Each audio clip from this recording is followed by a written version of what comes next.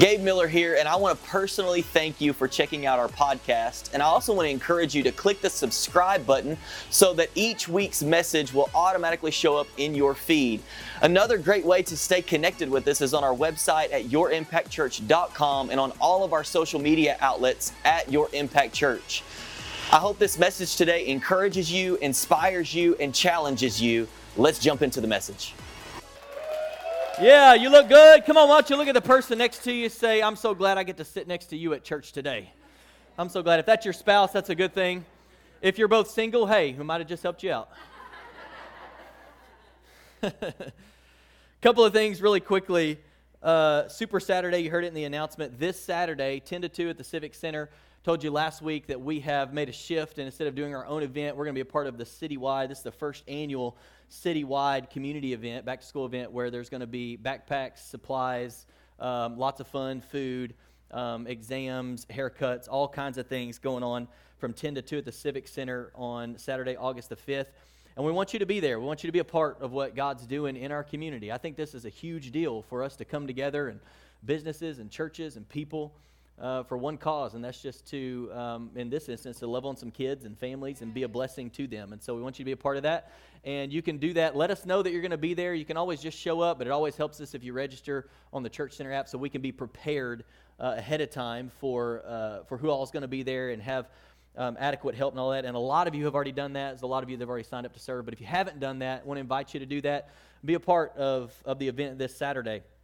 Also want to let you know Grow Groups are I was going to say spring, I'm in the wrong season. Our fall semester will begin the first week of September, so the week of September the 3rd will begin an 11-week semester, I believe it is. It takes us all the way up to Thanksgiving, then we break during the holidays.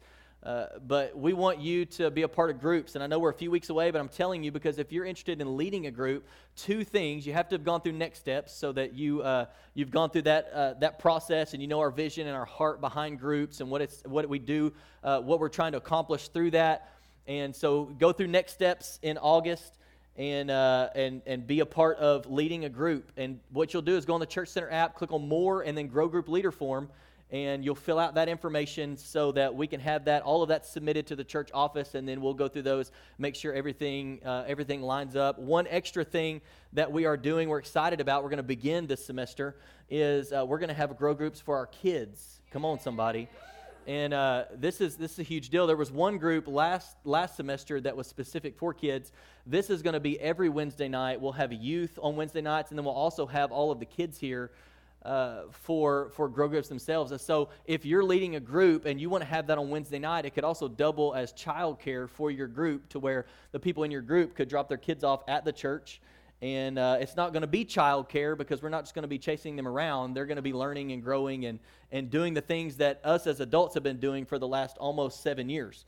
They're going to be in community together. And so we're excited about this, but keep that in mind as you prepare to lead a group. If you're going to do that, Wednesday night is a great option. You don't have to do it on Wednesday night. If another night works better for you and you want to do it a different way, that is totally fine. We've always left groups up to multiple nights of the week, and I think that also helps people be able to attend. But I think that this will also be able to help you attend if it is on a Wednesday night, but knowing that you have built-in childcare where your kids are going to be learning and growing here at the church as well. So keep that in mind. And then next steps, you heard it, these next 2 Sundays, part 1 and part 2, where you're going to learn all about our vision and mission as a church and how you can get involved, how you can get on a team. We talk about that a lot, but this is going to give you the heart behind the church getting started and what we're all about, what our vision is, and why we do what we do, and how you can get involved and what we believe about certain things and all those things. And we believe that if you're going to link arms with a church, we want you to know what that church is about. You know, and so we talk about our government structure and how we handle finances and all of that in that class. And so that's why we created that, was to have a way for you to be able to come out of that and say, I can make an educated decision on if I want to be a part of this church and I want to jump in, I want to begin to serve, and I can feel confident in what I'm a part of and what I'm doing. The last thing I want to do before we get into the Word is pray for another church in our community. And today I want to pray for First Assembly of God Church. And so if you will, let's bow our heads and let's say a word of prayer. Lord, we thank you once again that we have the opportunity to be here in this room and link arms with so many across our community to build your kingdom together, and to, on this day specifically, to lift you up and give you praise and honor. And Lord, we are so thankful for so many incredible churches across this city. And today we pray specifically for First Assembly. I pray that you would bless them, that you bless them financially, that you would bless their leadership, their pastor, their congregation. Lord, that they would be about building your kingdom. And we thank you that we have the opportunity to link arms with them to build your kingdom together. It's in Jesus' name we pray. And everybody said, Amen. All right, well, we are going to be in Matthew chapter 11 as we get started. I told you a couple of weeks ago, this is kind of a season where we're not in a series, but there are a few messages that over time the Lord has put on my heart, and I'll make notes on them and then bring them to you in certain seasons. And this has been one of those seasons. And so today we're going to begin in Matthew chapter 11, and I want to start in verse 1, and we'll go through verse 6, and then we'll see what the Lord wants to do today. It says, when Jesus had finished giving these instructions to his 12 disciples, he went out to teach and preach in towns throughout the region. John the Baptist, who was in prison, heard about all the things the Messiah was doing. So he sent his disciples to ask Jesus, "Are you the Messiah we've been expecting, or should we keep looking for someone else?" Jesus told them, "Go back to John and tell him what you have heard and seen. The blind see, the lame walk, those with leprosy are cured, the deaf hear, the dead are raised to life, and the good news is being preached to the poor." And he added, "God blesses those who do not fall away because of me." I love the New American Standard Bible. If you ever look at that, or you on the Bible app and you go between different translations, it is, I love the way that it words it. It's actually one of the ones that is believed to be the closest one of the closest ones to the original wording of things. And this is how it says, verse 6. Jesus says, "And blessed is any person who does not take offense at me." Blessed is any person who does not take offense at me. You ever been offended by someone? I'll get off this in just a second. We're not going to stay here. But, someone gossiped behind your back, or someone said they would do one thing and then they did another. Or somebody said they were going to meet you at 6 o'clock and they didn't show up till 6:30. And you're frustrated and you're offended at them. Or a spouse made you promises and then broke those promises. And here's the reality. We all get offended at people quite often. It's easy to get offended a lot of times. But maybe a better question to ask, and this is kind of where I want to give you this question, and then I want to talk about what to do with this question, or with this circumstance in your life, or with these circumstances in your life. And here's the question. Have you ever been offended at God? You ever been praying for something and God didn't do it and you got offended at God? You've been believing for something, it didn't happen in your timing and you got offended at God, or God didn't answer your prayer, He hasn't healed your body, doesn't seem to care about your struggling marriage. And this is kind of where I want to go today, is what do you do when God doesn't do what you want Him to do? In fact, the title of my message today is What to Do When God Doesn't Do What You Want Him to Do. What do you do when God doesn't do what you want Him to do? Anybody ever found yourself in a moment where God was not doing what you thought He should be doing? And you were trying to help God? Anybody ever been trying to help God? It's like, God, I can really point you in the right direction with this prayer. It's like, with this answer to this prayer, I can give you some insight, like God doesn't know all things. But my question to you is, what do you do? Because we've all had moments, seasons, times in life where God didn't do exactly what we wanted Him to do. And what do you do in that moment? Where do you find yourself? How do you wrestle with the fact that I prayed one thing and I haven't seen it yet? Or I didn't see it the way that I thought I would see it, right? And I can't stand on this stage and pretend to tell you that I understand why God does and doesn't do things in certain ways. I mean, there are just some things that sometimes you're just at a loss. You just don't know, like, why did God do it that way? Why didn't God come through in this way? Why is God waiting? Why are all these things happening? Why didn't my family member get healed? Or why did I lose the person I love? Why is it such a struggle, to have a child? Or why did we have a miscarriage? Or why did that terrible thing happen to my kid? And We all know Isaiah tells us, we're not going to read it, but Isaiah tells us that God's ways are not our ways. They're higher, and his thoughts are higher than our thoughts. And so there are some things like we're trying to get our thought level, through the Holy Spirit. Our thoughts are not God's thoughts. Like God sees way bigger, and he sees way more, and his thoughts are way higher than our thoughts, and his ways are way higher and way greater than our ways. But I do want to try to help you maybe reframe. And many of you would want this to be a message to where it's like, okay, tell me a 3-step process to get God to do what he's not doing. And I don't have that message for you. I don't have that answer for you. But what I can do is try to help you reframe how you view God and what you need to do, what's important to do when God's not doing what you want him to do. So, what do we do when God doesn't do what we want him to do? Here's the first thing. I think we trust God's sovereignty. We trust God's sovereignty. Now, sovereignty is it's a Christianese word. It's something that we throw around a lot in churches and all of that. But here's what sovereign means. It's supreme power or authority. So when God's not doing what you think he ought to be doing, are you somebody who leans back and trusts that God has all authority and that God has all power and that God is still on the throne and that God is not missing you in the crowd of people? I love Paul writes this to believers. This is Colossians chapter 1, verses 15 through 17. Christ is the visible image of the invisible God. In other words, Jesus himself even said, if you've seen me, you've seen the Father. Right? Show us the Father. And he says, look at me. Look at me. What does God look like? Look at me. Look at me. Look at what I'm doing. Look at who I am. Look at what I'm about. Christ is the visible image of the invisible God. He existed before anything was created and is supreme over all creation. For through him, God created everything in the heavenly realms and on earth.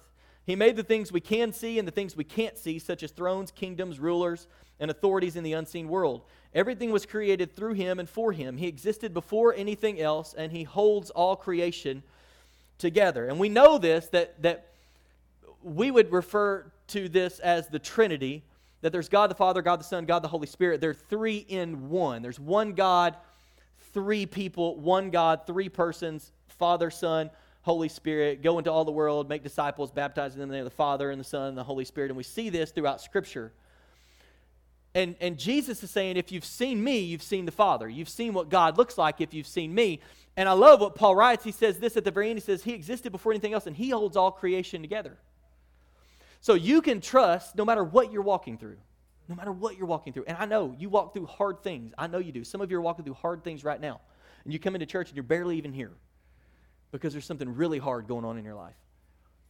But you can, in the middle of that, trust that God is all-knowing and that he is all-powerful and that he has all authority and that he sees you and that he holds everything together. I love this psalm. We're all familiar with Psalm 23. The very next one, the first two verses say, the earth is the Lord's and everything in it. The world and all its people belong to him.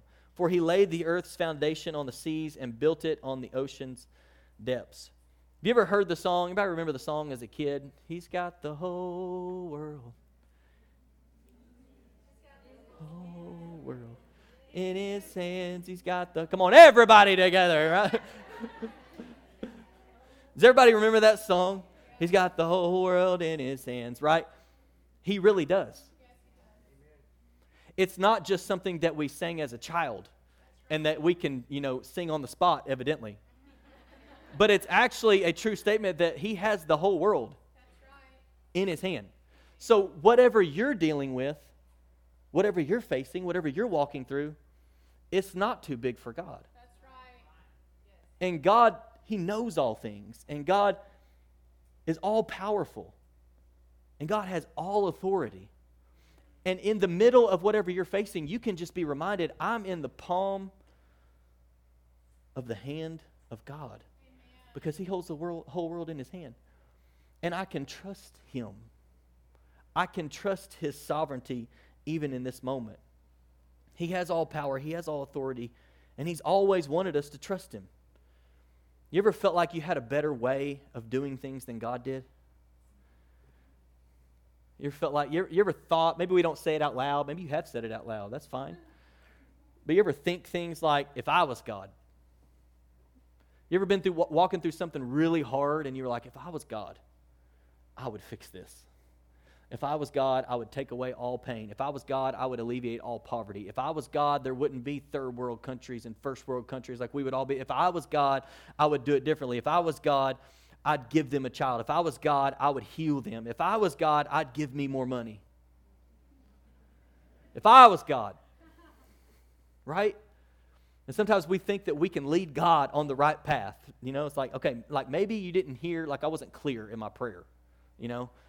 You're not doing what I want you to do, so let me be a little more clear and I can help you. If I was God, I would do it this way. And many times we feel like God is not doing things right or he's messing things up. But the reality is that if we had all the power and we had all authority, we would mess everything up.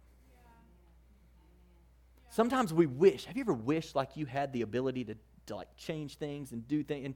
And to some degree, God uses us to change and do his will in the earth. He is doing that.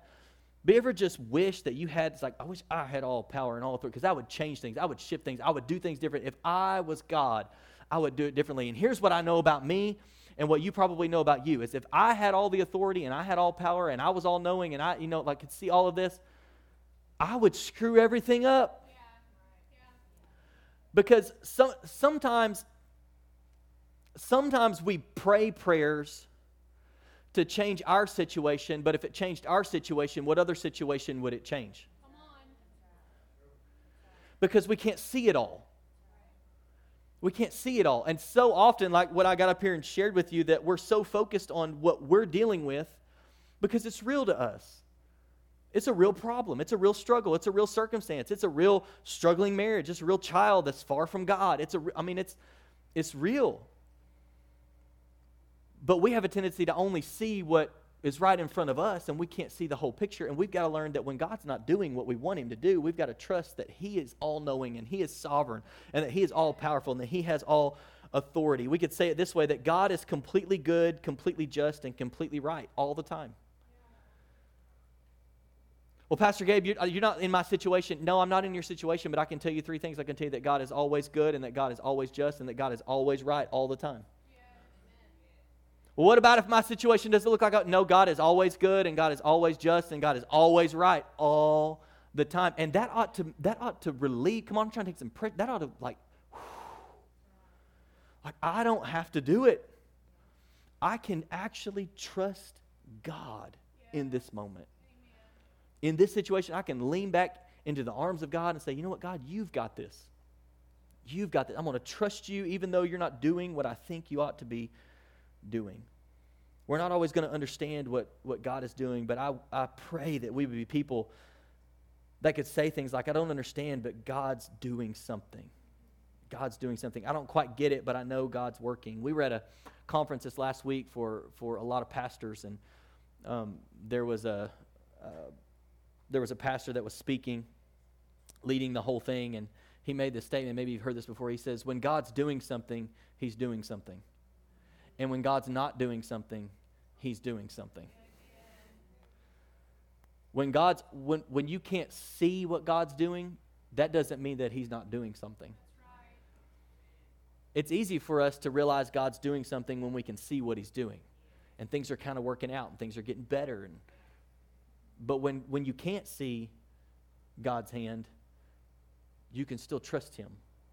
And you can know that he is still working. He is still doing something. I'm not sure what to do, but I know God knows. I don't know why God hasn't done it yet, but I trust that he has a plan. And we quote this verse all the time, and I love, you ought to go read Jeremiah, honestly. This is Jeremiah 29:11, and we love this verse, don't we? This is like a Christian's verse, you know?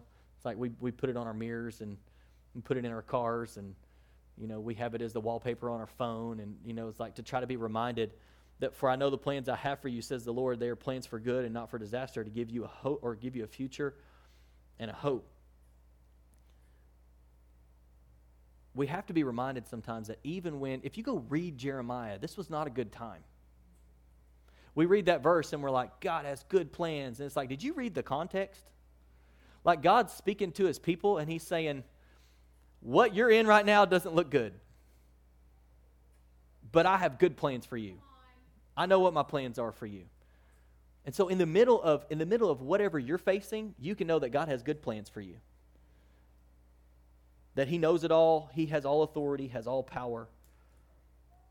And in that sovereignty, he's chosen this good plan for your life. And the beautiful thing, I love this, the beautiful thing about God is that even in this all-knowing, all-authority, all-power, knowing the beginning from the end from the beginning and all of this, he allows us and invites us into the process of what he's doing on the earth. Like he wants to do it through us. It's like, this is the plan. This is what I'm about. And I'm inviting you in so that you can be a part of it. And sometimes as we're a part of that plan, we don't always understand everything that's happening and why it didn't happen and why it did happen and why did it happen that way. And I thought it was going to happen this way. And I've been praying for 3 years and I haven't seen the thing that I've been praying for. We've got to learn to trust God's sovereignty. When God doesn't do what you want him to do, trust his sovereignty. Here's the second thing. What do we do when God doesn't do what we want him to do? So we trust God's character. And you probably know what character is, but just so we can put language around it, it's attributes that make up or distinguish an individual, usual qualities or traits. And we often say things like this. Maybe you've been in a relationship with somebody, you've known somebody, and they did something that was out of character. And you look at that situation and you think, that's not who they usually are. That's out of character. And we can say that about one another because how many of you know that we often do things that are out of character? We may mean well, but we do things that are out of character and we catch people off guard. But can I let you in a little secret? God never does anything out of character. He's consistent. Whew, you ought to thank God that he is consistent in his character. No matter what you see, no matter what your life looks like, God never does anything out of character. And going back to verses 2 and 3 of Matthew 11, it says, John the Baptist, who was in prison, heard about all the things the Messiah was doing. So he sent his disciples to ask Jesus, are you the Messiah we've been expecting, or should we keep looking for someone else? And John is hearing, if you look at what's happening here, he's in prison, and he's hearing about all the things that Jesus is doing. He's hearing about all the good things that Jesus is doing. And so he sends messengers to Jesus, and he says, hey, go ask Jesus, my translation, if he's going to do anything for me. I'm hearing about all the things that he's doing. And you've been telling me and telling me and telling me and telling me, and I'm hearing it, and I'm getting word about these things, and I'm in prison, and I'm hearing about how he's setting people free. And I'm hearing about how he's healing people. And I'm hearing about the good news being preached and all of these different things. But go ask him, like, are you the one that we are expecting? Or do we need to wait for somebody else? And we may not ask this question in this wording, but don't we ask this question? I mean, we're walking through something difficult and it doesn't seem like God's coming through. And in that moment, we're like, okay, I've heard that you are good. But are you really good? I've heard that you can, I've heard of what you've done. You ever heard about what God's doing in other people's lives? Testimonies of something that God did in somebody else's life, and then you stop and you're like, and it's like, sometimes we react like John the Baptist, I believe, and it's like, he sends these messengers to Jesus, and we find people, don't we? We find people that we feel like are prayer warriors, like they really talk to God, Did you know that you can talk to God the same as anybody else in this room? The same Spirit that raised Christ from the dead lives inside of you. Not just somebody, like you gave your life to Jesus, he lives inside of you. So you have a direct line to God. But we do this sometimes. We'll find people and it's like, whew, they really know how to pray. It's like you're going to get them in a small group and it's like, that's the person that's praying right there, like we want them to pray because when they pray, they're going to pray the walls down, It's like, whoa, And there are, some people that I think that there is this gift of intercession and praying for people and things like that. But we'll find people and we're like, okay, can you go to God? And can you ask him? I've been hearing about all the good things he's done, and I've seen this testimony, and I've heard about him doing this over here. And it's like, can you maybe just ask God if he still sees me? Can you go to God and ask, are you the one that I need to be praying to, or should I be looking for somebody else? And we even sometimes in our minds we'll think it like, okay, God, are you going to come through? in my marriage, or do I need to figure out my own solution? Are you gonna bring my child? I've been praying for my child. Are you gonna bring my child back to you, or do I need to figure out my own way? Because I've been praying about it, and you're not doing what I want you to do in the way that I want you to do it. And so, like, are you good? Can you be trusted? Do I need to look for a different method? Like, do I need to figure out some other way to get this done because you're not doing what I want you to do? And we have to be reminded of God's character. And sometimes we hear testimonies of other people's marriages, and why did you restore their marriage but mine is still struggling? Or why are you blessing their business and not mine? Or why are their kids serving you but mine aren't? Or why did you heal them but I haven't received my healing? And we look around, and sometimes don't we sometimes forget the character of God? We begin to question, God, are you this, and are you that, and are you this? And God's response to that would be like, I never change. I'm always that. That's right. Me being that is not determined by what you're walking through. That's my character. And we have to trust God's character when we don't see Him doing anything, maybe in the moment. Romans 8, I love Romans 8. You really ought to go read all of Romans. You really ought to just go read all 66 books in the Bible. You really should. Just put that plug in there. Romans 8:28, we quote Romans 8:28 a lot. I want to read 28 and 29, but I think this shows us a little bit of God's character. And we know that God causes everything. We know it. We know that God causes everything to work together for the good of those who love God and are called according to His purpose for them. For God knew His people in advance. Did you know that God knew you in advance? Amen. Before you were ever born, God knew you. God knew His people in advance, and He chose them to become like His Son, so that His Son would be the firstborn among many brothers and sisters. I love this verse. Every time I read Romans 8:28, I'm reminded of the fact that God never wastes anything. Even what you're walking through right now, what you've been through over the last 6 months, or what you've been through over the last 10 years, or what you can't seem to forgive that person for 10 years ago, or you can't forgive yourself for, or whatever it is, God doesn't waste anything. Anything that's happened to you says, no, we know that God's taken everything, and He's going to work it together for the good of those who love Him and are called according to His purpose. I think that if you want a great picture of the character of God, you can look at Psalm 103. And I want to start in verse 7. And look at this. It says, He revealed His what? Character to Moses, and His deeds to the people of Israel. The Lord is compassionate and merciful, slow to get angry, and filled with unfailing love. He will not constantly accuse us, nor remain angry forever. He does not punish us for all our sins. He does not deal harshly with us as we deserve. For His unfailing love toward those who fear Him is as great as the height of the heavens above the earth. He has removed our sins as far from us as the east is from the west. The Lord is like a father to His children, tender and compassionate to those who fear Him.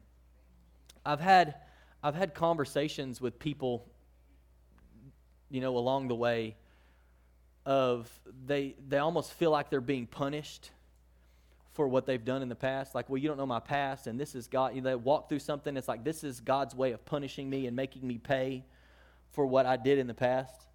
Can I just set some people free today? God is not looking for a way to punish you.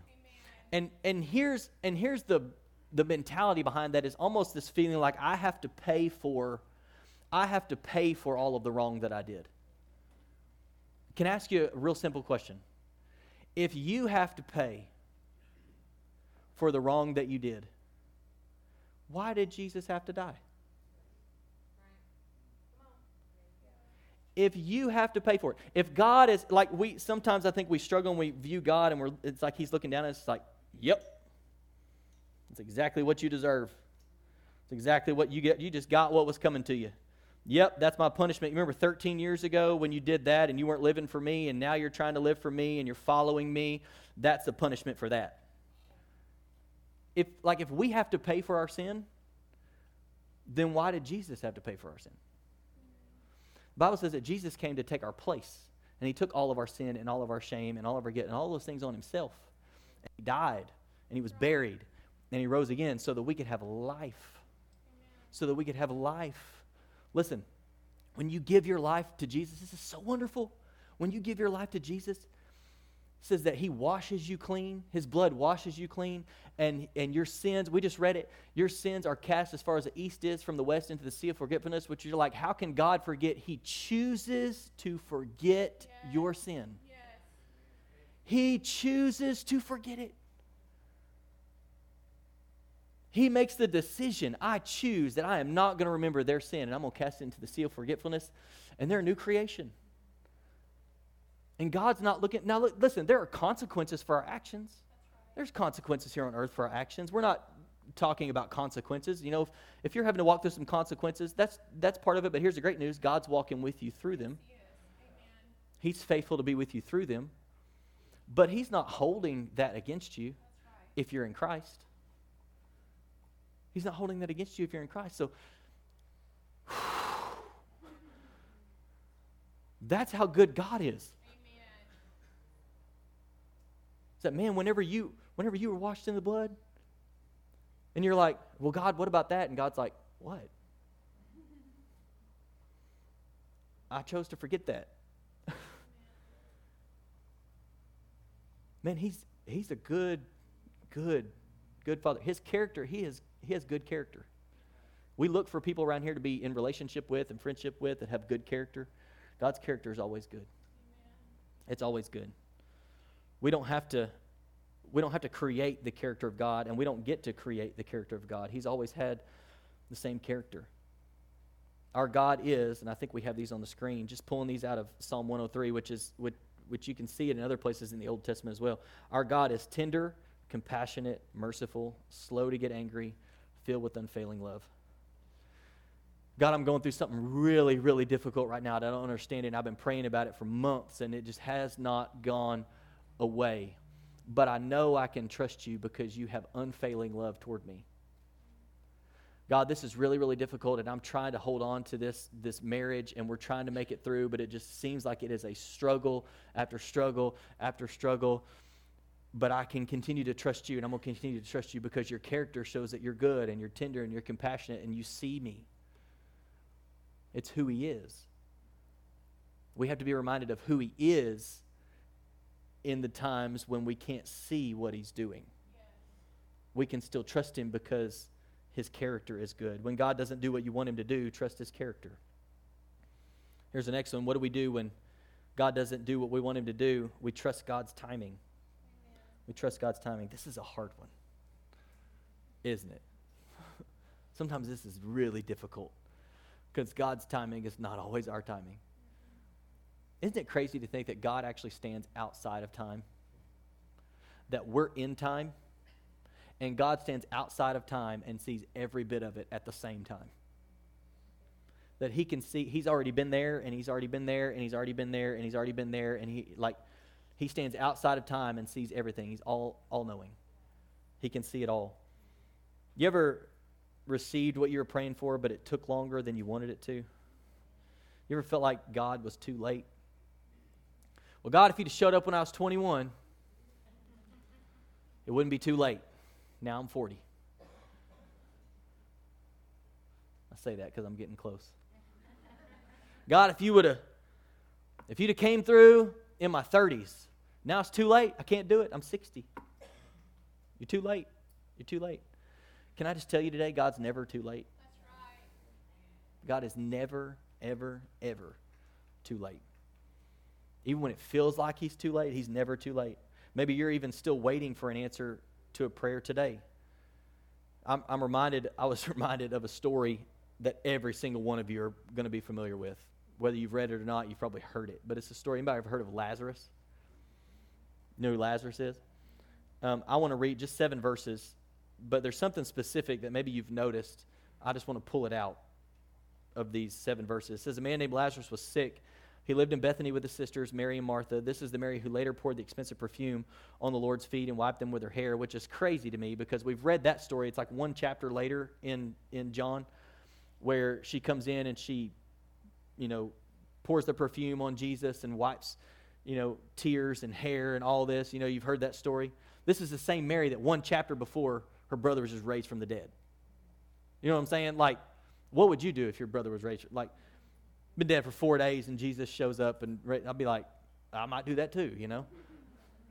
And sometimes we separate it, but it's interesting for me to think like chronologically, this had just happened, and then a little bit later on, she comes in, you know, doing this. And so the two sisters sent a message to Jesus telling him, Lord, your dear friend is very sick. But when Jesus heard about it, he said, Lazarus' sickness will not end in death. No, it happened for the glory of God, so that the Son of God will receive glory from this. So although Jesus loved Martha, Mary, and Lazarus, he stayed where he was for the next 2 days. Finally, he said to his disciples, let's go back to Judea.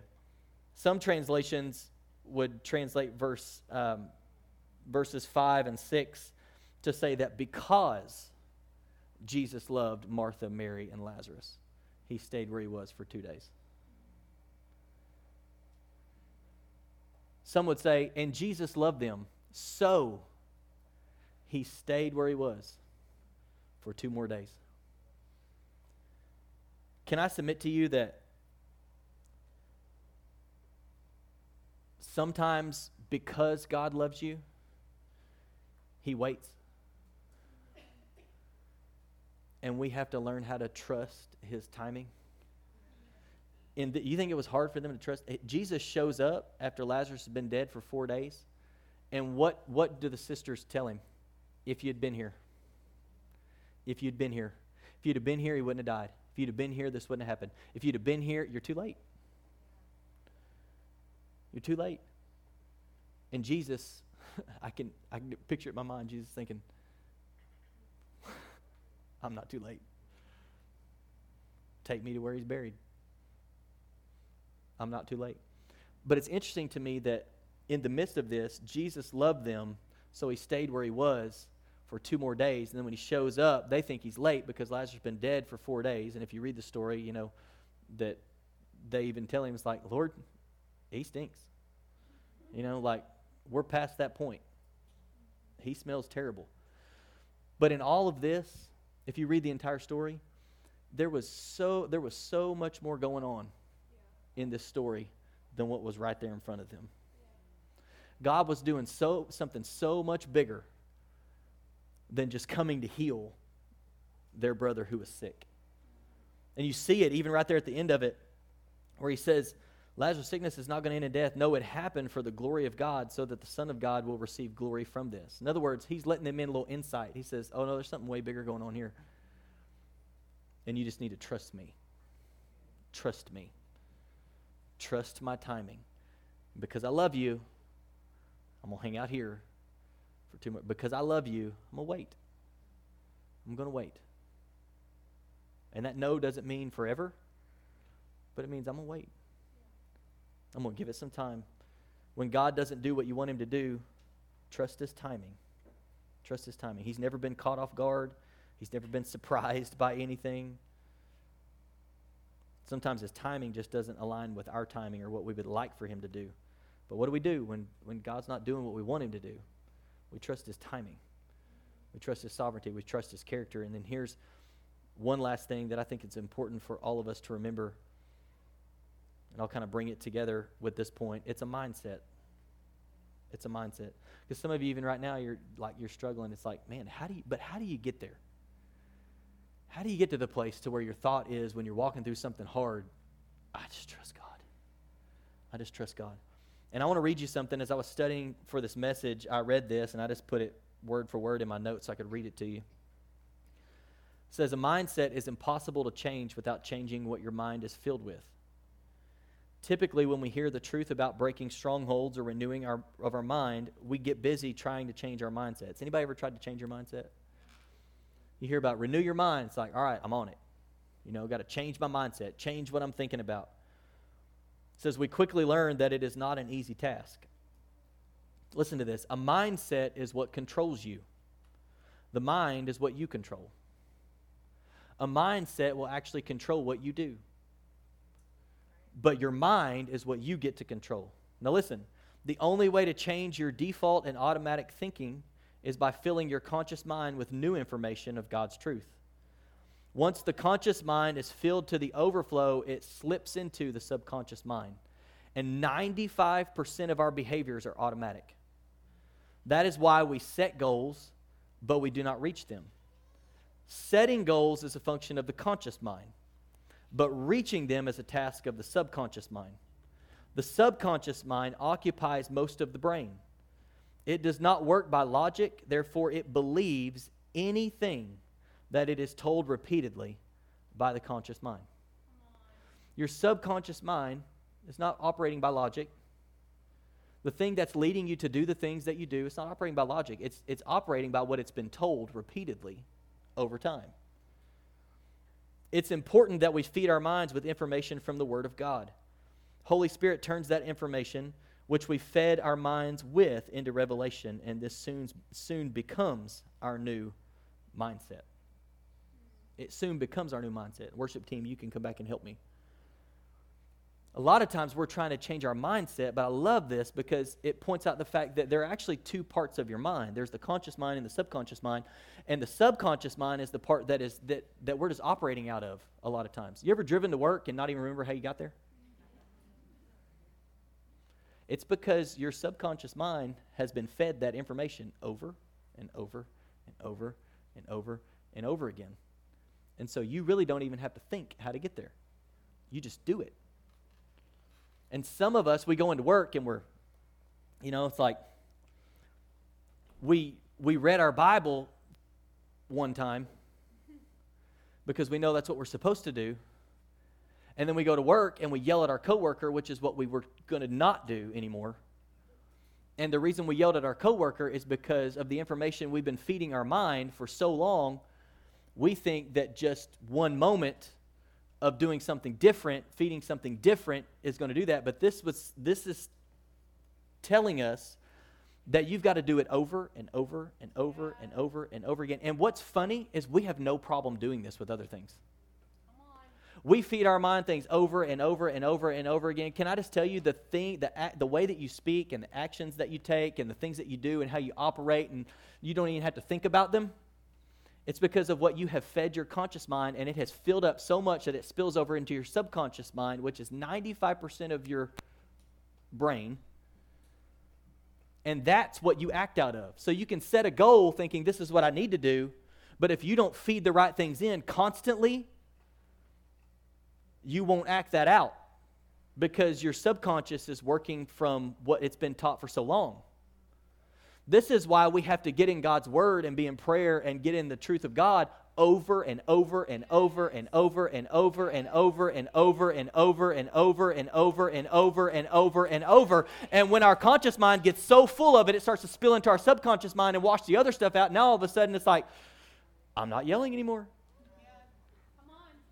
I'm actually like, I look forward to, it's just what I do. I get up in the morning, I read God's Word. I've fed it into my mind so much that it's spilling over into the 95% that just leads me to do whatever I do. And now I don't even have to think about it. Like I get up and it's just part of I get up and it's like, this is what I do. I go to work and this is what I do. I set a goal and this is what I do because I have fed that into my mind over and over and over and over. Listen, can I submit to you that the problem might just be maybe consistency?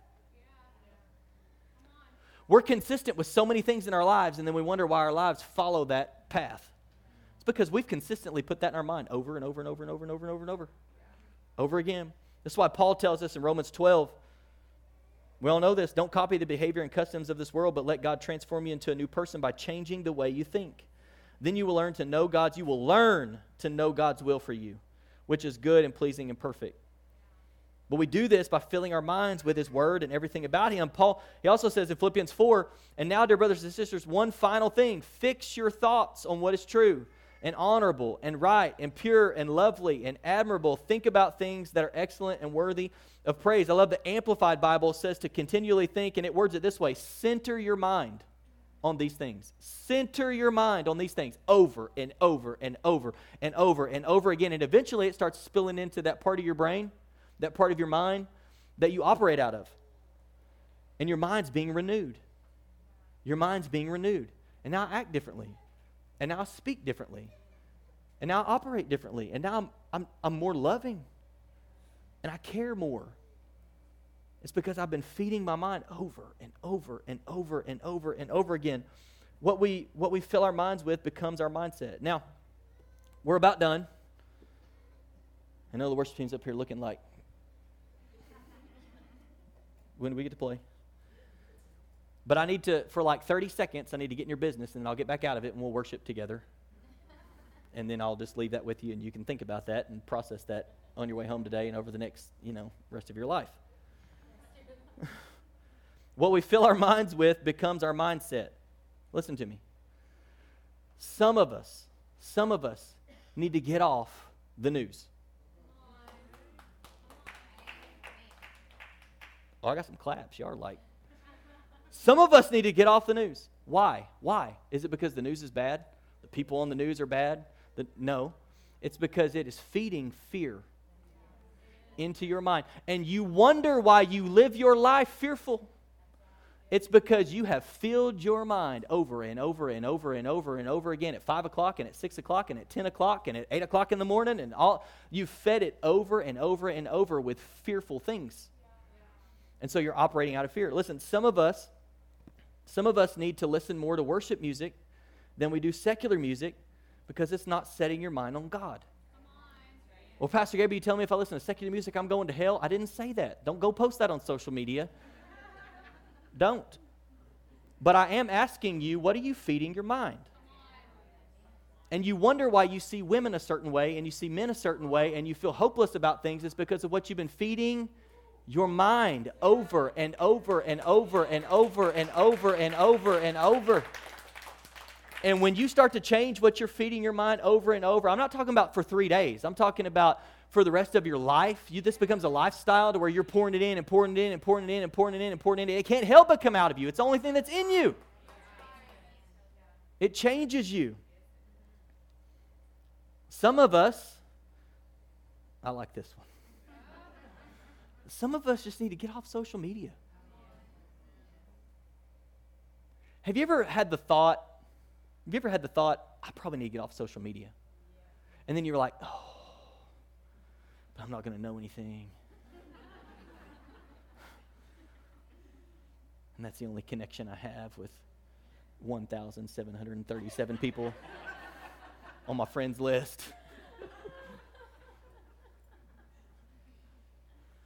And you talk yourself out of it. Now, look, I'm not telling you social media is bad. I'm not telling you social media is the devil. I've wondered sometimes, but I'm not telling you any of those things, okay? I love social media. I use social media. Social media is a great tool. It's a terrible master.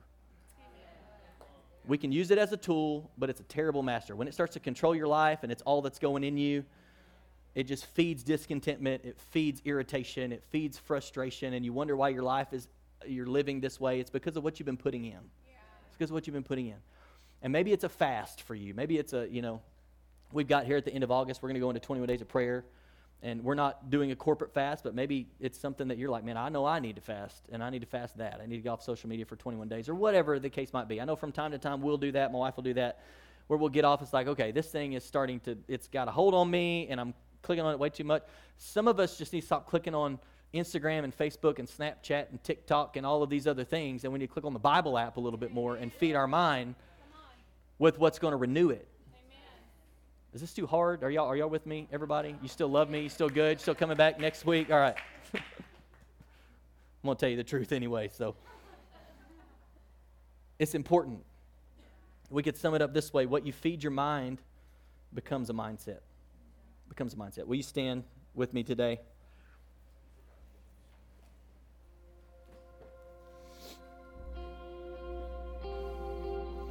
What you feed your mind with becomes a mindset. So when things don't seem to be going your way, what do you set your mind on?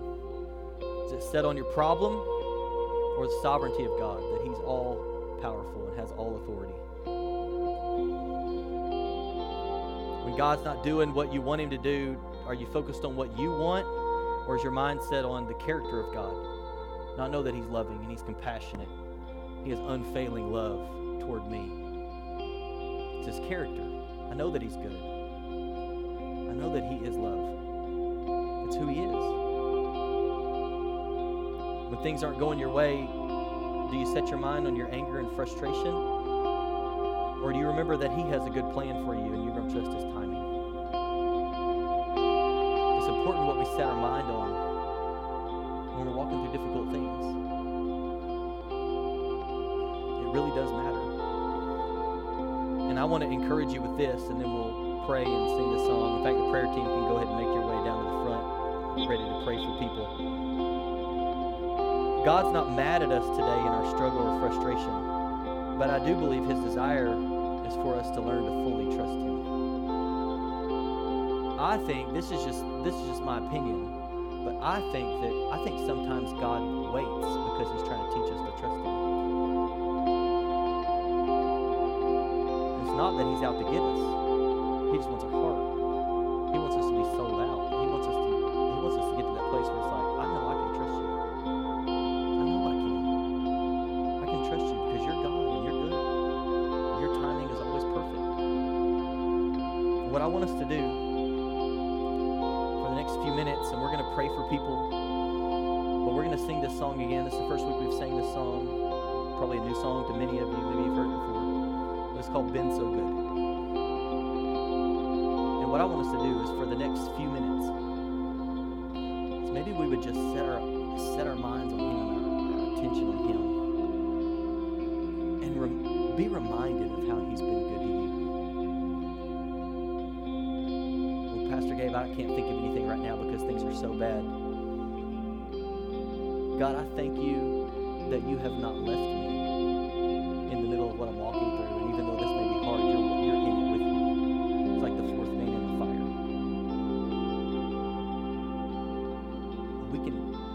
We have a lot to be thankful for. We have a lot to be thankful for. So Lord, as we sing this song, I pray that it would not be just words, but that you would even bring back to our memories all the times you've been so good. When you've seen us through things and you've walked us through things and you came through miraculously, or when you were teaching us patience, or when you were teaching us to trust your timing or to just trust your character. God, you have been so good. So good. And I pray that we would be reminded.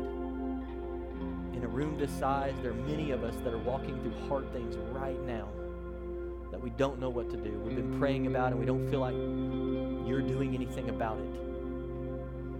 And Lord, in this moment, I pray that you would remind us that you're all powerful. You have the whole world in the palm of your hand. That your character is consistent. You never change. You can be trusted. And that your timing is always perfect. Even when it doesn't make sense to us, it doesn't have to make sense to us. Because we trust you. We trust you. So Holy Spirit, during this time, I pray that you would set our attention on you. That we would be reminded of what we have to be thankful for. And if there's anybody here today who needs prayer for anything in their life, Holy Spirit, I pray that you would draw them for prayer this morning in Jesus' name.